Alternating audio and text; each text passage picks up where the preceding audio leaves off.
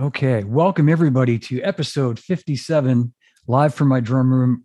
Today, I have my very special guest, the legendary Kenny Jones, who's waiting patiently in the green room for me. Thanks everybody for tuning in today, and thanks for everybody who's been watching all the past shows. Kenny, you might recall, was on with me a few weeks ago with a bunch of other drummers. So today it's just me and Kenny. Going to cover a lot of things in a not very long time. I do want to mention that next week I have scheduled on Monday, the 8th of November, Sean Pelton, longtime Saturday Night Live drummer, will be joining me live from the drum room. That's next Monday, the 8th of November. And that's I think it's at 1 p.m., but don't trust me on that one. So the usual story. Don't forget to subscribe to my podcast, to the YouTube channel. Appreciate everybody tuning in. And I think really to keep the show moving along, I'm going to welcome my very special guest, Kenny Jones. And there he is. Hi, Kenny. Oh, yeah. I've got to give it continue. There you go. Done. Yeah, good. You can hear me okay, and I can hear you okay. Yes, please. Yeah, good. Kenny, thanks for being here. As I said earlier, it's great to have you back, and thank you again for being part of that little tribute to Charlie we did a few weeks ago. It was. I really enjoyed that. I wish I could have stayed longer, but I had to go somewhere. I understand. Yeah, I know it was. I think by the time we got it going, it was pretty late over on your side of the pond. How long did it go on for when I left? Maybe not that much longer. Maybe about 20 or so minutes, if that. Yeah. Okay. Once you left, it wasn't fun anymore. So.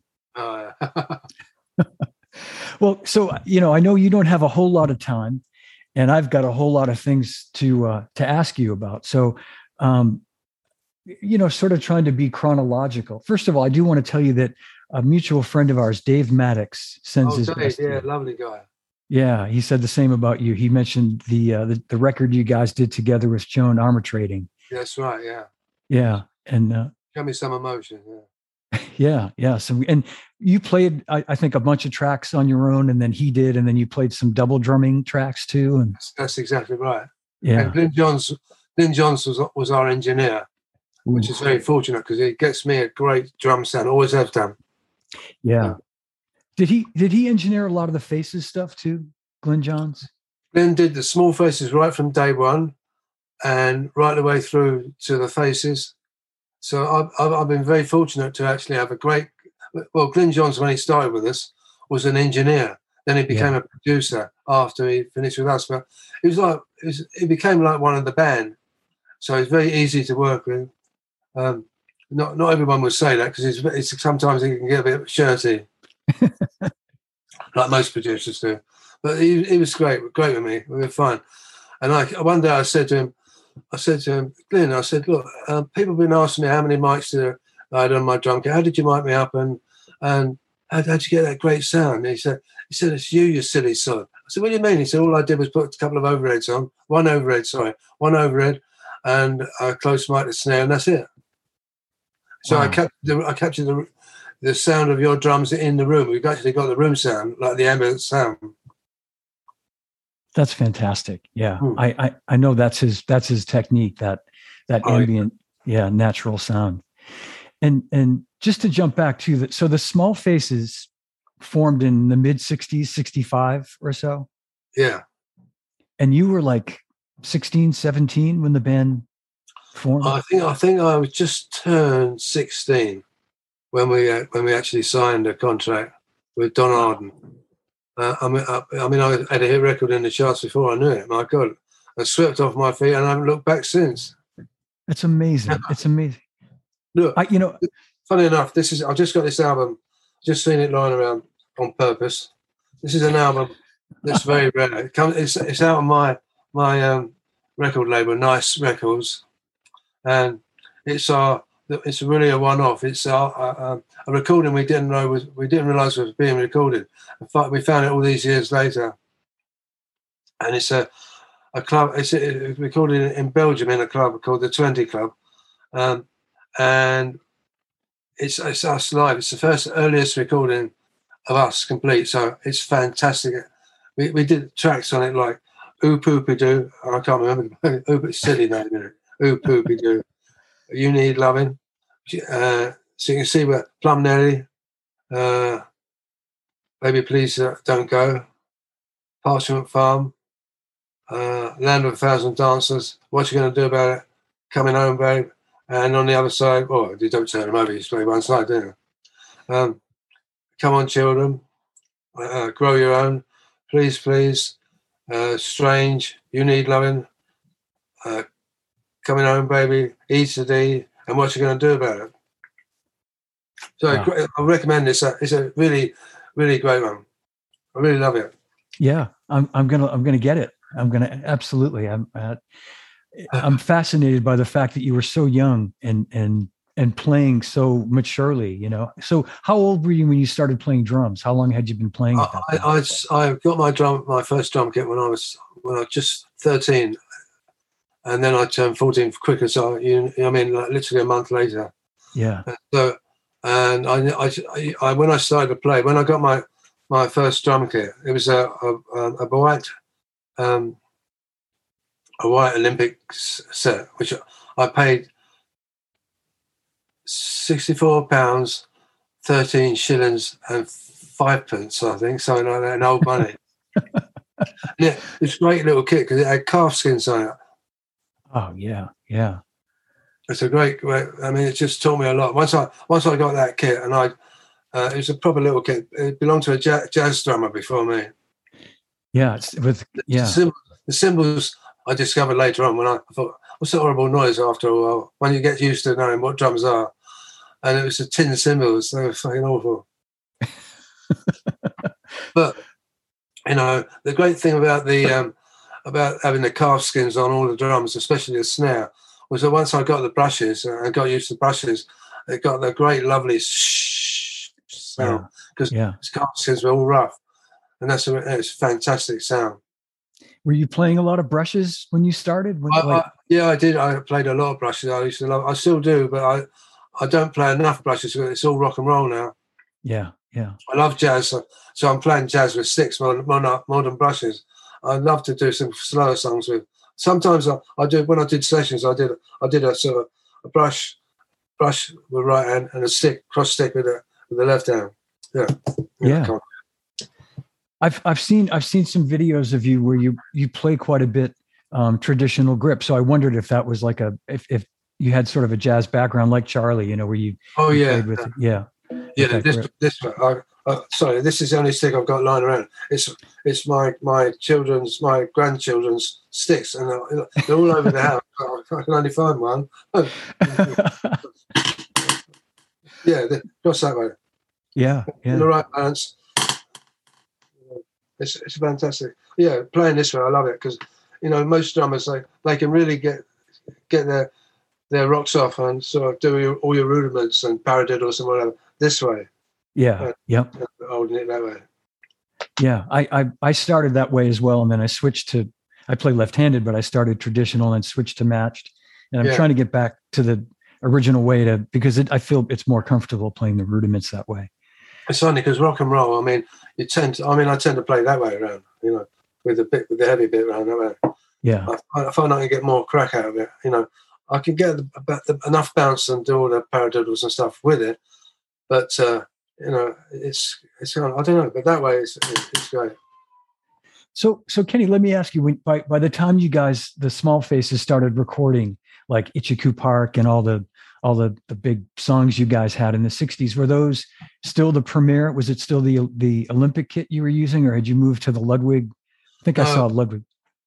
The minute we had a hit record, I went to Shaftesbury Avenue to a drum shop called Drum City.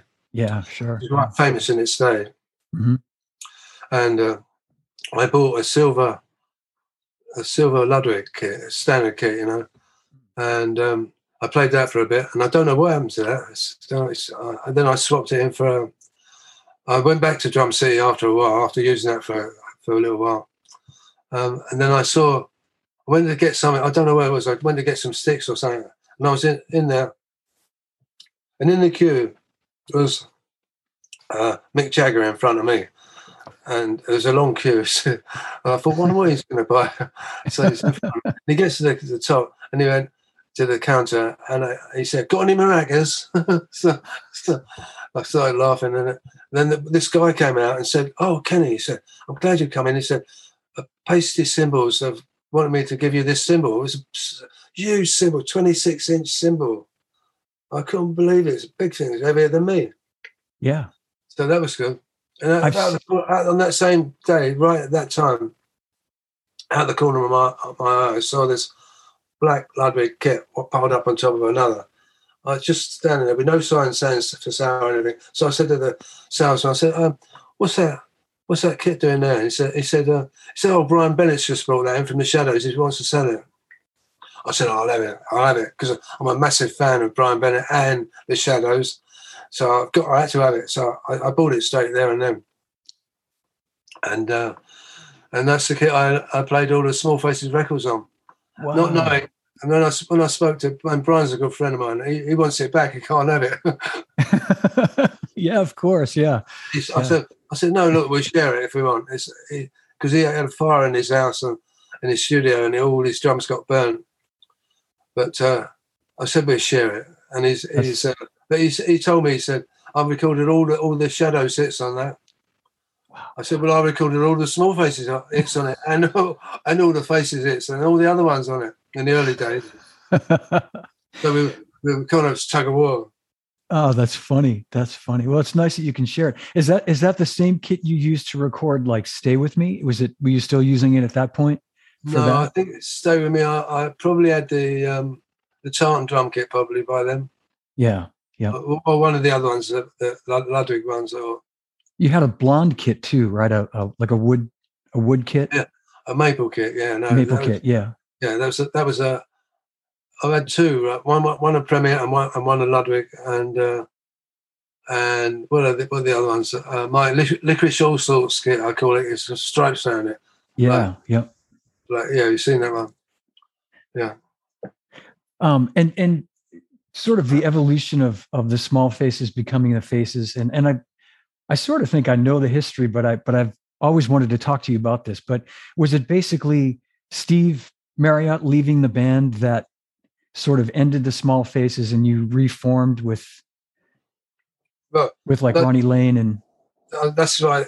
This album was you can see, well, once you listen to it, this is why we should have continued with this kind of early music that we did. It was kind of, you have to listen to it. It's great.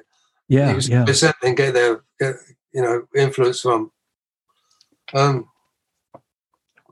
no, what happened was it soon became apparent that we had to do commercial records. So once we knew that there was more money in writing songs and things like that, because other people were writing songs for us, and we didn't really like it, like Sha-La-La-La-Lee. A bit rinky-dinky and all that, but nice song, but But we really, really wanted to write our own songs, so we started to write our own songs, and we became we fell into that trap of writing commercial songs, and they became hits, and God knows what. The only freedom we probably had was towards the end when we did Ogden's Nut Gone Flake. Yeah, and that was a great one to play on. But also that was our last album. I think what happened was we got fed up with the screaming girls and the commercial records, and it kind of started to grate on us. It grated on us all. But the thing is, it got to Steve more than we realised. And we played a gig in Alexandra Palace in London. And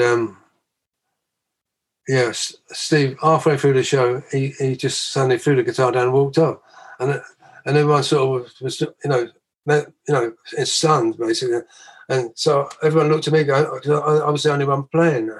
And so I had to do a bit of a drum solo. I got fed up and said, threw the drumsticks down and walked off. But no, and what we did, we still had to finish the tour, so we stayed together, but we understood what Steve was all about. And that was that. But it left the three of us completely lost. So I've got to have a drink of water. Yeah. Me too. Please, gin. Vodka. Okay, vodka, yeah. Yeah.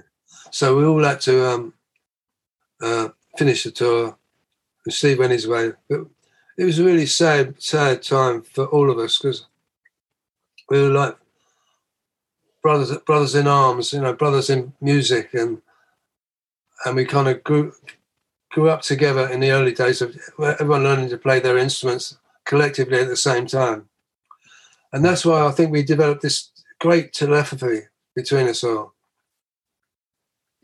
So we never told each other what to play. We just knew what to play. It was fantastic freedom. Yeah, yeah. So Steve went off and formed Humble Pie. Yeah. Leaving us with our sort of up in limbo, basically. So, but we were good friends with the Stones, and the Stones said, "Look, we've got a warehouse in Bermondsey, just over Tower Bridge. We've got it's kind of a rehearsal room. We store all our equipment in there." So then we went down there. We rehearsed a couple of times. No, it's not rehearsed. We jammed a lot. Jammed and went up the pub. Jammed and went up the pub. Jammed and went up the pub. Went on like that. And one day, Ronnie Lane brought his new neighbour down, and that was Ronnie Wood. And Ronnie Wood walked in, and Ronnie said, "I'm just learning to play. Not learning to play. I'm just converting from bass to guitar. I want to play lead guitar." So we started playing with Ronnie all that time. So I soon started calling Woody, because we had two. That meant we had two Ronnies in the band at that time. I still call him Woody. Anyway, it's Ronnie. He's Ronnie and Woody. So he was playing guitar. So we did a lot of jamming together, and then till one day, Ronnie or Woody brought down his best friend, which was Rod Stewart. And Rod used to sit on the amps watching us, and I kept thinking, "Oh God, I knew Rod could sing, because they were both with the Jeff Beck band at the time." Mm. And then Rod kept going like this, watch. So it meant drink. So we go up the pub and get to know each other. This went on and on for a couple of weeks, and then I said, "Look, we've got to try and get to sing. We keep jamming, but let's do the vocals and all that." So Ronnie Lane sang, and it's Ronnie Lane has a great voice, but he's not really not what I call a front man. Mm-hmm. Like you miss Steve and that raspy voice and stuff, that great voice. And then Max started to sing. I went, "Oh yeah!" I don't think a drummer can see everything. As it has the greatest seat in the house, or the worst seat in the house. And this was blown away. So, and I thought, yeah, great. I listened to the voice. Then Woody started singing, and I went, right, okay. And all the time I'm looking at Rod on the amp. So we started watching the up the pub. So we went up the pub, and I said to Rod, "Can I have a word with you? So let's go around the corner into the next bar." I went around and I said, would you fancy joining the band? He went, "Oh," he said, "Do you think they'd let me?" I said, "Yeah, of course they would." And that night we went back to Alvin Lee's drinks party in a little muse flat behind Harley Street. And so I said to everyone, come upstairs. I want to tell you something. I said, "I've asked Rod to join the band." "Oh, no, we don't want another prima donna in the band. We don't want another." I said, "Oh, God." And I dug my heels in. I got my own way. So, and that's because I knew it's the difference between success and failure, I think. Yeah. But anyway, Rob was part of the band by the time we got to know him. He's just one of the lads, still is to this day. So we get along like house on fire. And that's, the test of time has shown that. But even though we've gone our separate ways and done different things, amazing things. Absolutely, yeah. And this was like 1969-ish when that happened, thereabouts. Yeah, 1969, yeah. Yeah. And so and in the meantime, like Rod, so the Faces had formed and Rod was the singer, and Woody's playing guitar, and Ronnie Lane and Ian McLagan, and legendary band. And then Rod goes off to do Every Picture Tells a Story as a Rod Stewart record, kind of as a separate but you come in to play I'm Losing You. Yes. Yeah, you got called into play. I remember. I lived in Hampstead at that time, and the studio we were recording in was only like 5 minutes away. And Rod called up and said, I was watching a film, and Rod called up and said, "Oh, we're going to do Losing You. Can you come and play it?" I said, "Yeah, great, no problem. I'll be right over." So I went over, did Losing You, and went back and watched the other half of the film. So was it like one or two takes that you got the drum solo? It was, because we knew it quite well. But the thing is, there was this break in it, which is a drum break, and Rod would sort of sing and chant all over it, that bit. Yeah. That slowly turned into a drum solo over the years, got longer and longer and longer, too bloody long. So, yeah, I'm afraid that stuck with me. It's it's one of I started playing drums not long after that record came out, and that whole record and that drum solo was such a huge influence. And it's, to me, there aren't many drum solos on a studio record. Usually they're like on live albums, you hear them, and Moby Dick is another great recorded drum solo on a studio record. When it turned into a solo, slowly and got longer and longer, and became sort of live part of the show, and then became live on an album, live. So that's how it got to it. But the actual first recording we wrote on his album was actually a shorter, not a solo, just a drum break. I see. That's interesting to know that, because what I always loved about it is unlike, like you were saying, a lot of these drum solos, but like, you can tap your foot to it. It's like it never loses the groove. Right. All those it's. And as a kid, when I first heard that, I couldn't put my finger on why I loved it so much. Do you know what I mean? It was like it didn't occur to me that it was so simple. Is the reason I love this is because the song is still going. I think the groove was quite a good one to do, because basically I could go anywhere with it. I could start. Then I'd start playing like this halfway through, and just do all my tricky stuff. Yeah. It's better all the showing off stuff, I've never been a show off, really. No. And so do you remember, Kenny, was that song recorded before you recorded Stay With Me or after? I'm just curious, like the sort of timing of when those two records. I've got to work this out. Before or after? About the same time. About the same time. Okay. I'm splitting it down the middle now. Compromise. That's perfect. No, that's great. And when you went in to record I'm Losing You, was it a kit that was in the studio that you just kind of walked in and used, or did you bring your own drums in for it? Or you know what? I've often asked myself that question. I can't remember. I think Mickey Waller was playing on, and I think I might have used his drums. I can't remember. It sounds like the drums on the rest of the record, which I think is Mickey Waller, as you say. Yeah. And it probably was Mickey's drums I played on. Yeah. Yeah. It's a fat, I listen to it all the time. I mean, I listen to that whole record. I listen to that song, and it's just such a great, well done, my friend. Well done. It's funny, because it reminded me of, I called in to do a session to see Glyn Johns in the Olympic Studios on the way home. And he was recording P.P. Arnold and singing one of our songs, If You Think You're Groovy. And the drummer was there, and he was playing, and I felt so sorry for the drummer. I was in the control room watching him, and I was trying to stay out of his way, and then he kept getting it, sort of not quite getting it right. A fantastic drummer, and I kept thinking, well, I know what it means, because it's a Ronnie and Steve's song. And so I went down in the studio afterwards. I said, look, it's like that, Yeah. Went back up, and he did it like that, and then Glenn was going, no, it's not like that, it's like that. And this went on for ages, and then we're going backwards and forwards, and then they said to me, why don't you play it? And I said, I'm not coming here to play drums or whatever. And they said, well, you play it. And then I forget I don't know the name of the drummer. I've forgotten. but I'm really sorry. But so I ended up playing it, and I really enjoyed playing that track because it was a Small Faces song, but it was I just like the drum part in it. That's great. A couple of quick questions people have asked. Don Denniston is asking if you still have the Tartan Premier kit.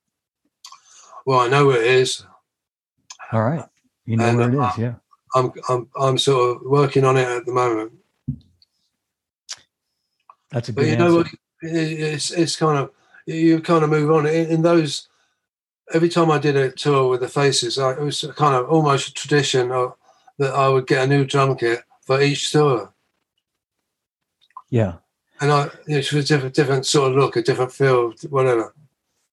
So the next time we play a tour I'll do a tour with the Faces, which is going to be some point in the future. I'm working on a new design. Let's put it that way. All right, cool. Will be none of the old ones. We were just talking about "Stay With Me," and I just have to say that the 2-bar fill that you do at the end of it is the greatest. If it's one of the, if not the greatest breaks ever. Do you think so? Absolutely, man. Absolutely. Every time I get to it, I wish I said, I kept thinking I could have done a lot better than that. But if I don't do it exactly the same, everyone has a go at me. Not the band, but just fans and stuff. So I try and keep it more or less exactly the same. Well, yeah. I want to tell you, I saw you. I think it was the last tour that the original. Well, it wasn't the original because Ronnie Lane wasn't in the band. But in '75, after Woody had played with the Stones, and you guys did a tour. I live outside of Boston, and you guys played in Boston in October of 1975. Peter Frampton was the opening band, if you might remember. Yeah. I think they did some dates. And I remember when you played "Stay With Me," you did the break, you did the fill at the end, and it wasn't exactly like the record. And I was sort of waiting for it. But what you played, I remember, and I've heard a live version of the song from that tour. You played almost like a Max Roach. How can I explain it? But it was of course very similar, but you even added something even kind of hipper and cooler. You did this like little triplety thing toward the end of it. Do that and that and that and that.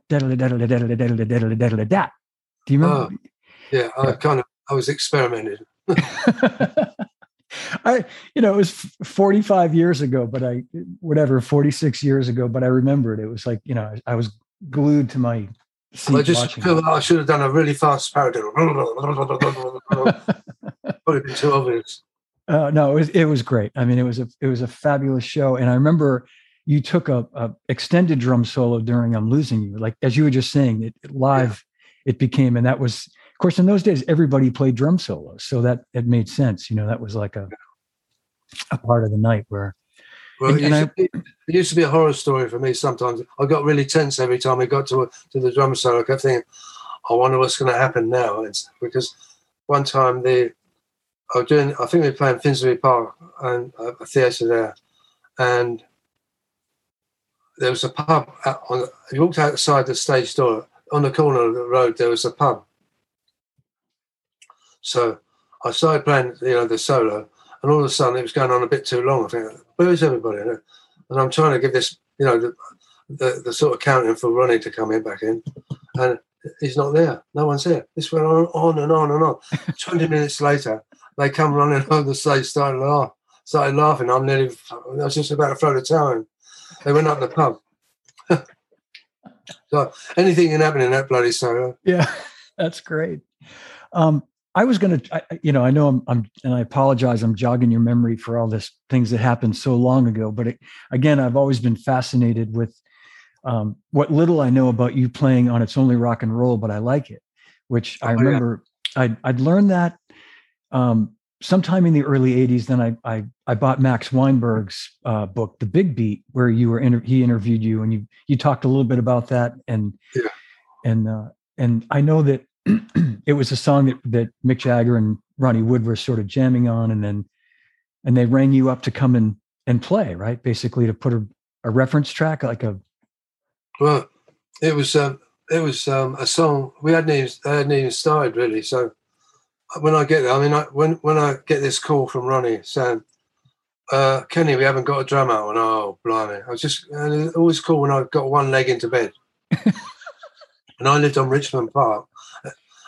We both lived around Richmond Park. And at night they closed the gate to Richmond Park. So for me to get to Woodies, going across the park would take me 2 minutes. Go all the way around is more like 15 minutes or a bit longer, 20 minutes. But also I'd had a drink, so I didn't want to get caught for drink driving. So it was a tense moment getting there. I get there. One night it would be Bob Dylan there, another night it'd be Eric Clapton, whatever. This particular night it was just Mick Jagger. So hello, Kenny, how are you doing? Yeah, great. So I started playing, and it's just playing away. And Ronnie was in the control room working at doing the engineer bit, because he just got a load of outboard equipment, new stuff. So he's playing around with that. He said, keep playing. So just me and Mick together. And suddenly we hit this groove. And Mick said, oh, play it like that. And I went, okay. So I said, it's too late. I'm going to play it like this. I said, anyway, it's only rock and roll. So we was buzzing around. That's how it happened. And we ended up sort of playing it. I just thought nothing more of it. Went home the next day, forgot all about it. Wow. Then I got a call saying, oh, you're on the Stones album. I said, what? And they said, well, it's only rock and roll, but I like it. And it says they're single. I went, oh, what? So I called up Charlie straight away. I said, Charlie, I'm really sorry. I never meant this to happen. I would never be, stealing anyone's thunder like that. And he said, all right, it's all right, Kenny, don't worry, because this is the special thing about Charlie. He was such a lovely gentleman. I said, Kenny, it's okay. Sounds like me anyway. So it's just good old Charlie. Oh, I know. Bless him. I know. Yeah. No, I'd heard that story. Yeah. And it does sound like him. But funny enough, I was thinking about Charlie when I was playing it. So when you think about that, you kind of I'm sure I played Charlie. Well, it's an amazing track, Kenny. I think, if you had only recorded that one song, I think it puts you at the top of the mountain. I think, because it's such, the feel is so impossible to. It's a great feel. I like the feel. Oh. I tell you why. It was about 3 o'clock in the morning, and I was bloody tired.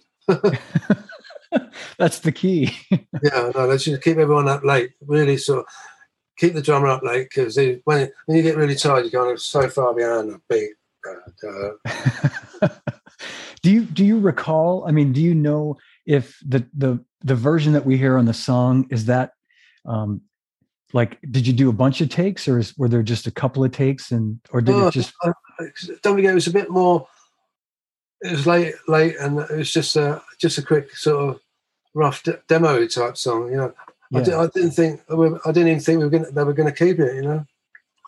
So I think we just probably run through it a couple of times. That's it. Well, I had the drummer Andy Newmark. I don't know if you know Andy. I know Andy. Yeah, you know Andy. I had Andy on with me a few months ago. We were talking about that because he had done some of Ronnie's solo record. I think just before that, and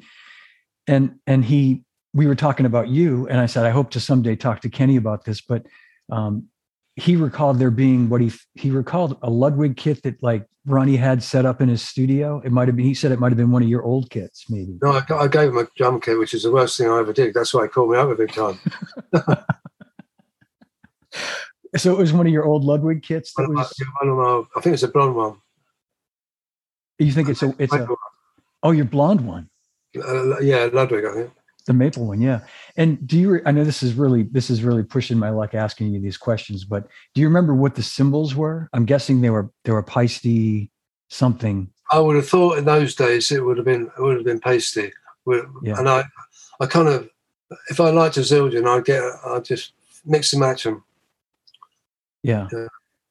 I mean, it's the hi-hats and the like the crash that you hit a lot. I mean, it's sound edge, you know, with the yeah, on the high with the bevel bottom edge. Yeah, yep. I love that.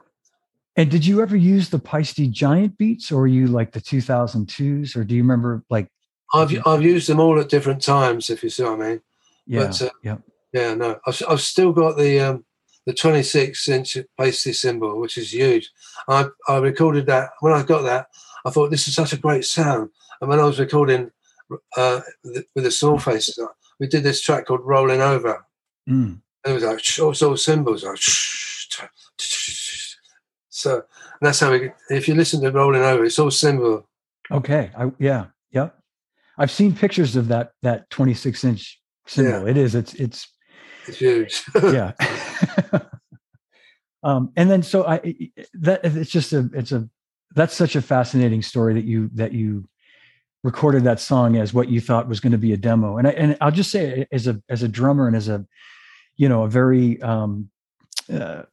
I was really into Charlie's playing at that time. And I remember hearing that song on the record in context with the rest of the album. And even at like 13 or 14, it's just sounded really different to me. Do you know what I mean? The sound of the drums and the playing. And then I later found out it was you, and it all made sense that, okay, that's Kenny Jones. That's funny enough. It's, not a lot of people know this. Not a lot of people know this. I played on Bright Eyes as well. You played on, I'm sorry, on Bright Eyes. Oh, I didn't know that. Yeah. So that's, you can hardly hear the drums, but it's a fill. Yeah. Nice and slow. It must have been 2:00 in the morning. And then, so just fast forward, a couple of years after that, and you were out with Keith Moon the night that he. I hope that's okay to ask you that question. That I know you guys were mates, and you'd been to the movies.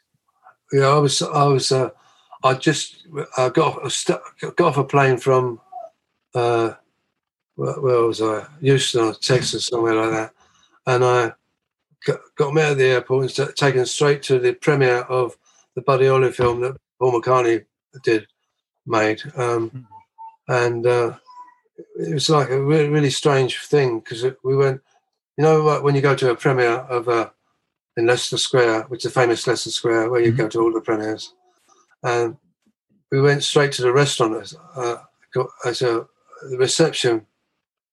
I said, "What are we doing here? We're supposed to go to the film." They said, "No, we're having the reception now. And then we're going to go to watch the film." So, okay, so we're sitting around the table, and there was me, Paul McCartney, Linda McCartney, Keith, his girlfriend, me, and Paul's brother, who was a member of the Scaffold. And we're just chatting around. Oh, and Sir, what's his name? Frost. George Martin? No, not George Martin. No. He was making the tea. Oh. Looks like you have company back there. So David Frost, there you go. Oh, David Frost, yeah. So it's quite a serious little table there. And I was telling Keith, he said, "What have you been doing?" I said, "I come straight off a plane. I've got just forming a new band, and I'm doing it with Clint Johns, who's going to produce it. It's kind of half American, half English." And I'll tell him all about it. I'm quite excited about that. And I said, "How have you been?" He said, "Great." He said, I'm sober. I'm not taking any drugs or drink or whatever." So I said, "You look great, no problem." He said, "Yeah, no." He said, "Great." So I have to take these pills. If I ever feel like a drink, it makes me violently ill, so I don't drink. Then after this got to and fro conversation, we walked around the corner to see the film, the Buddy Holly film, and when that finished, we all came, said goodbye to each other, and I said goodbye to Keith. I said, "I'll see you later, Keith." No problem, good.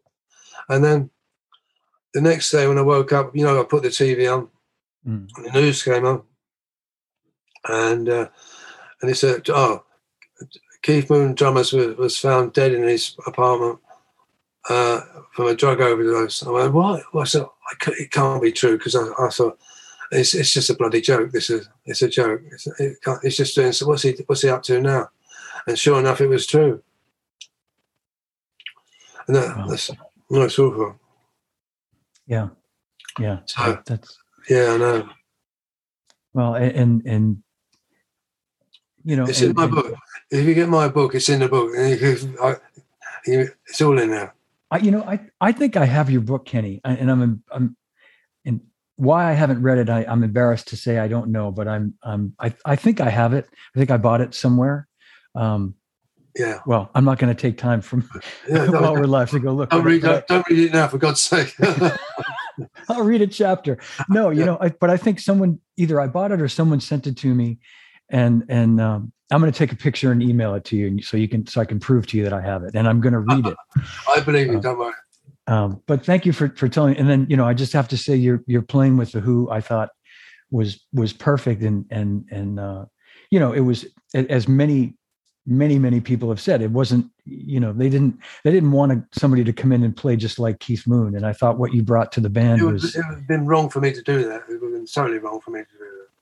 There's certain fills I really liked certain fills that Keith played, and I loved his drumming anyway. So I thought I can only play me, and I'm a lot straighter drummer than Keith. Yeah. And so, but some of the fills I thought I've got to do them near enough like Keith if I can, because they're really nice to play. So that's the nearest I got to it. Yeah, and you absolutely did it. And I've heard you say this in other interviews where, like, Won't Get Fooled Again, and that songs that required playing those fills. I mean, you absolutely gave. You kind of put yourself into that performance of playing that kind of song. I mean, that's a great song to play drums to. That and Who Are You, all that sort of thing. Mm-hmm. So you have to do your best. Absolutely. But I think some of the songs you recorded yourself with the Who, like Athena and Eminence Front. I mean, Eminence Front is, and Athena too, like, the snare drum work that you're playing during those. And the other one I like as well, Cry If You Want. Yeah. Just because it's very it's the same sort of thing. It's like military sort of beat, but when you get yourself into it and get yourself into that mood of playing,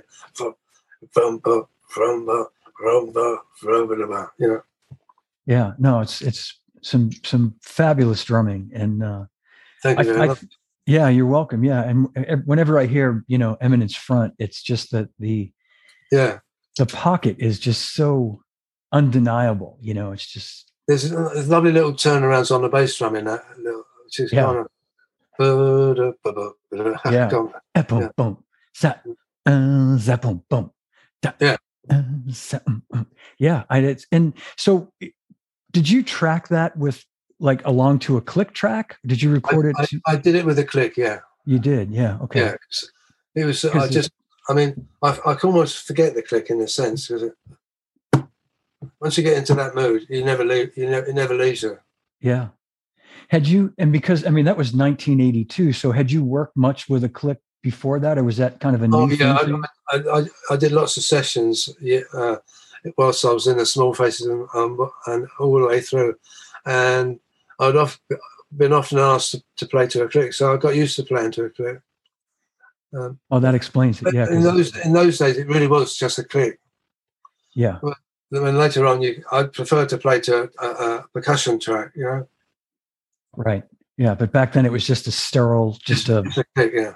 Yeah, just a pop in your ear.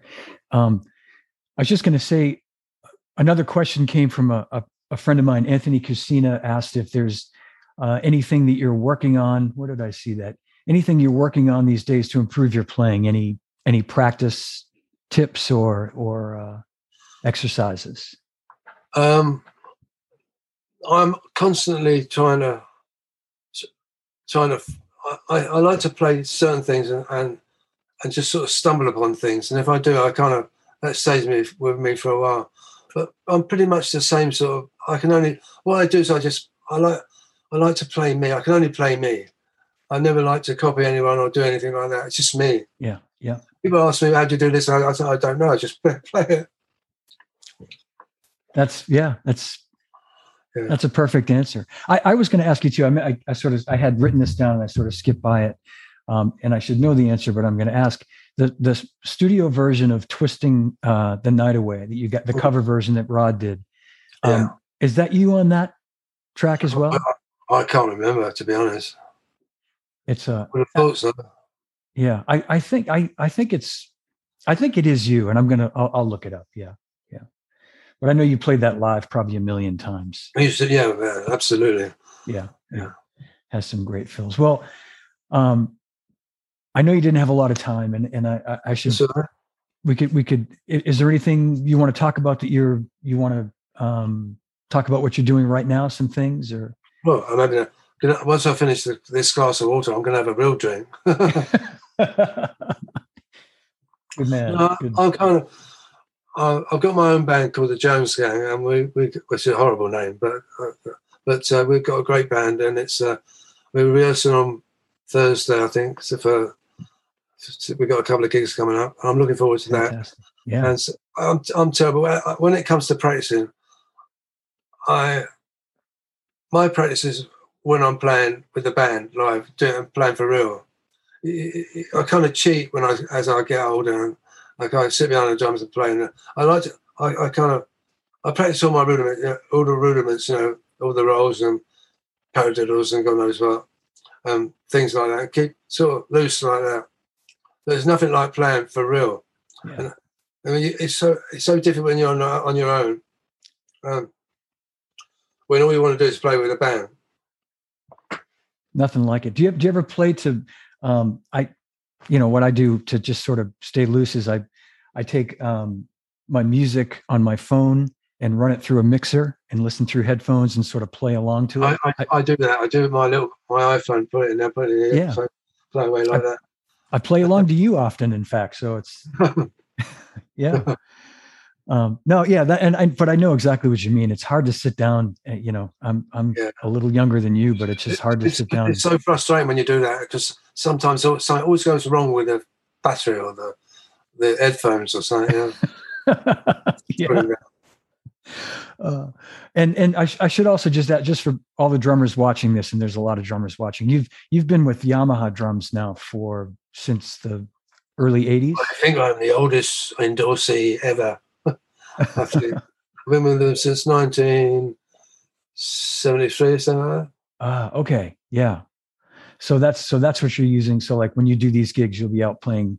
I know I'm a great believer in Yamaha drums, and the sound of them is always been superb, and the quality of them has always been superb. I mean, I remember I love Ludwig drums, but what happened was I think Ludwig went through a phase where they sold all their wood to America, and they couldn't get any decent wood in America because they sold it to Japan. And that's they bought all the weathered wood. And I remember getting a drum kit on a session once. It was a Ludwig one, and I thought this looks a bit shoddy. I don't know. I dug my finger through I could dig it through the shell. Oh wow! Yeah. So it's a sad moment for Ludwig, although Ludwig are brilliant now. Yeah, it's just one of those things that happen when America sells all their good wood, weathered wood, to the Japanese. That's what is going to happen. So them copy guitars, all the Gibsons, Yeah. make great copies. Yeah, they've definitely. I mean, you're right though. They've turned it around here in the States. They've come back to be a viable company, which is great. Good to see them.